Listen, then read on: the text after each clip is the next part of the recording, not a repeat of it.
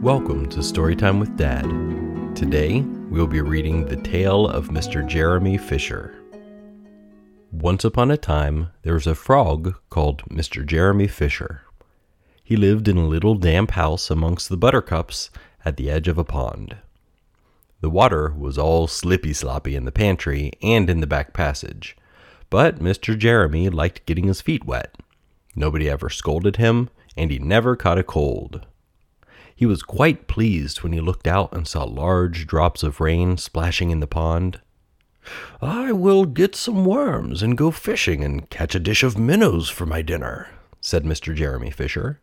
"If I catch more than 5 fish, I will invite my friends, Mr. Alderman Ptolemy Tortoise and Sir Isaac Newton. The alderman, however, eats salad." Mr. Jeremy put on a mackintosh, which is his raincoat, and a pair of shiny galoshes. He took his rod and basket and set off with enormous hops to the place where he kept his boat. The boat was round and green, and very like the other lily leaves. It was tied to a water plant in the middle of the pond. Mr. Jeremy took a reed pole and pushed the boat out into the open water.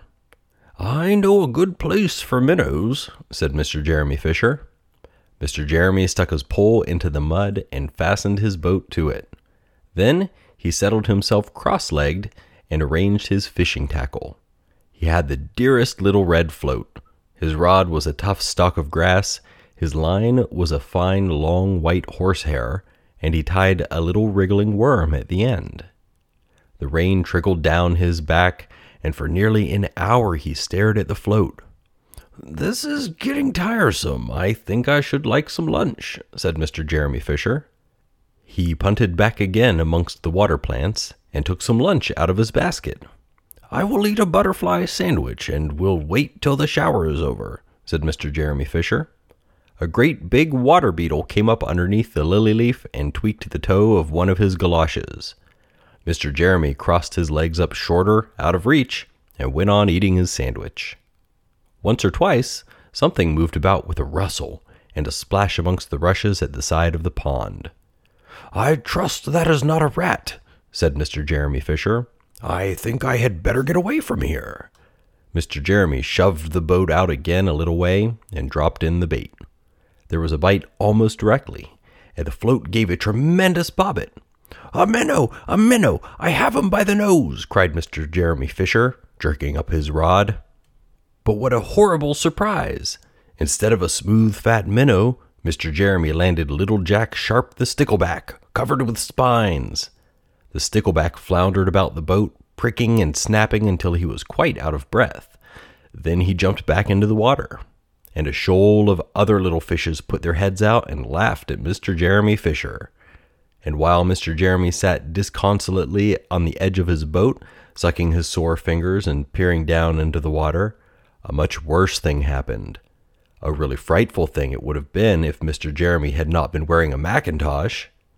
A great big enormous trout came up, ker-flop, and with a splash, and it seized Mr. Jeremy with a snap. "Ow! Ow! Ow!" And then it turned and dived down to the bottom of the pond. But the trout was so displeased with the taste of the mackintosh that in less than half a minute it spat him out again, and the only thing it swallowed was Mr. Jeremy's galoshes.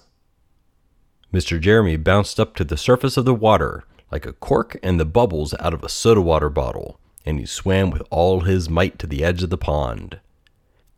He scrambled out on the first bank he came to and hopped home across the meadow with his mackintosh all in tatters.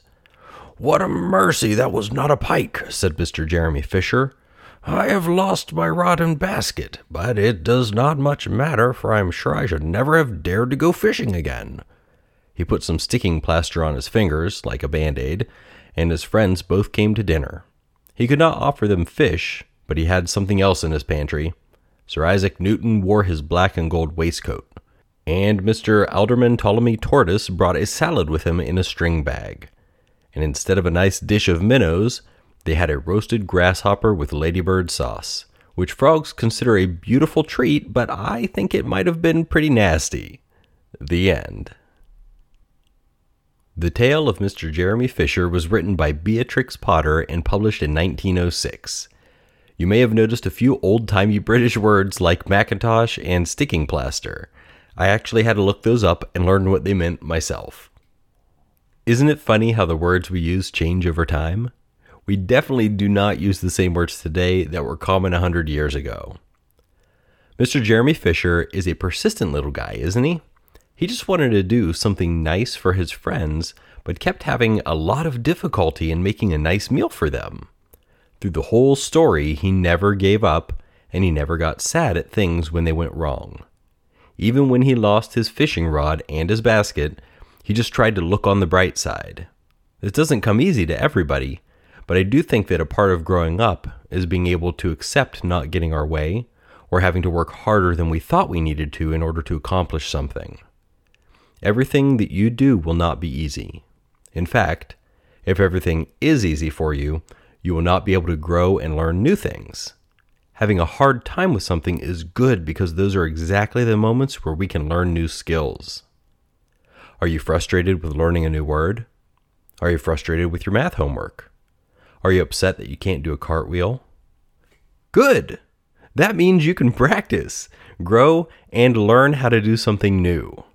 But you have to keep a positive attitude and stick with it like Mr. Jeremy Fisher. If you believe in yourself and try very hard, you can overcome most things in life. Or at least you can be a little happier about whatever happens that you can't control, because we can't control everything. But I believe you can rise to any challenge. Thank you for listening. I'll see you again next time.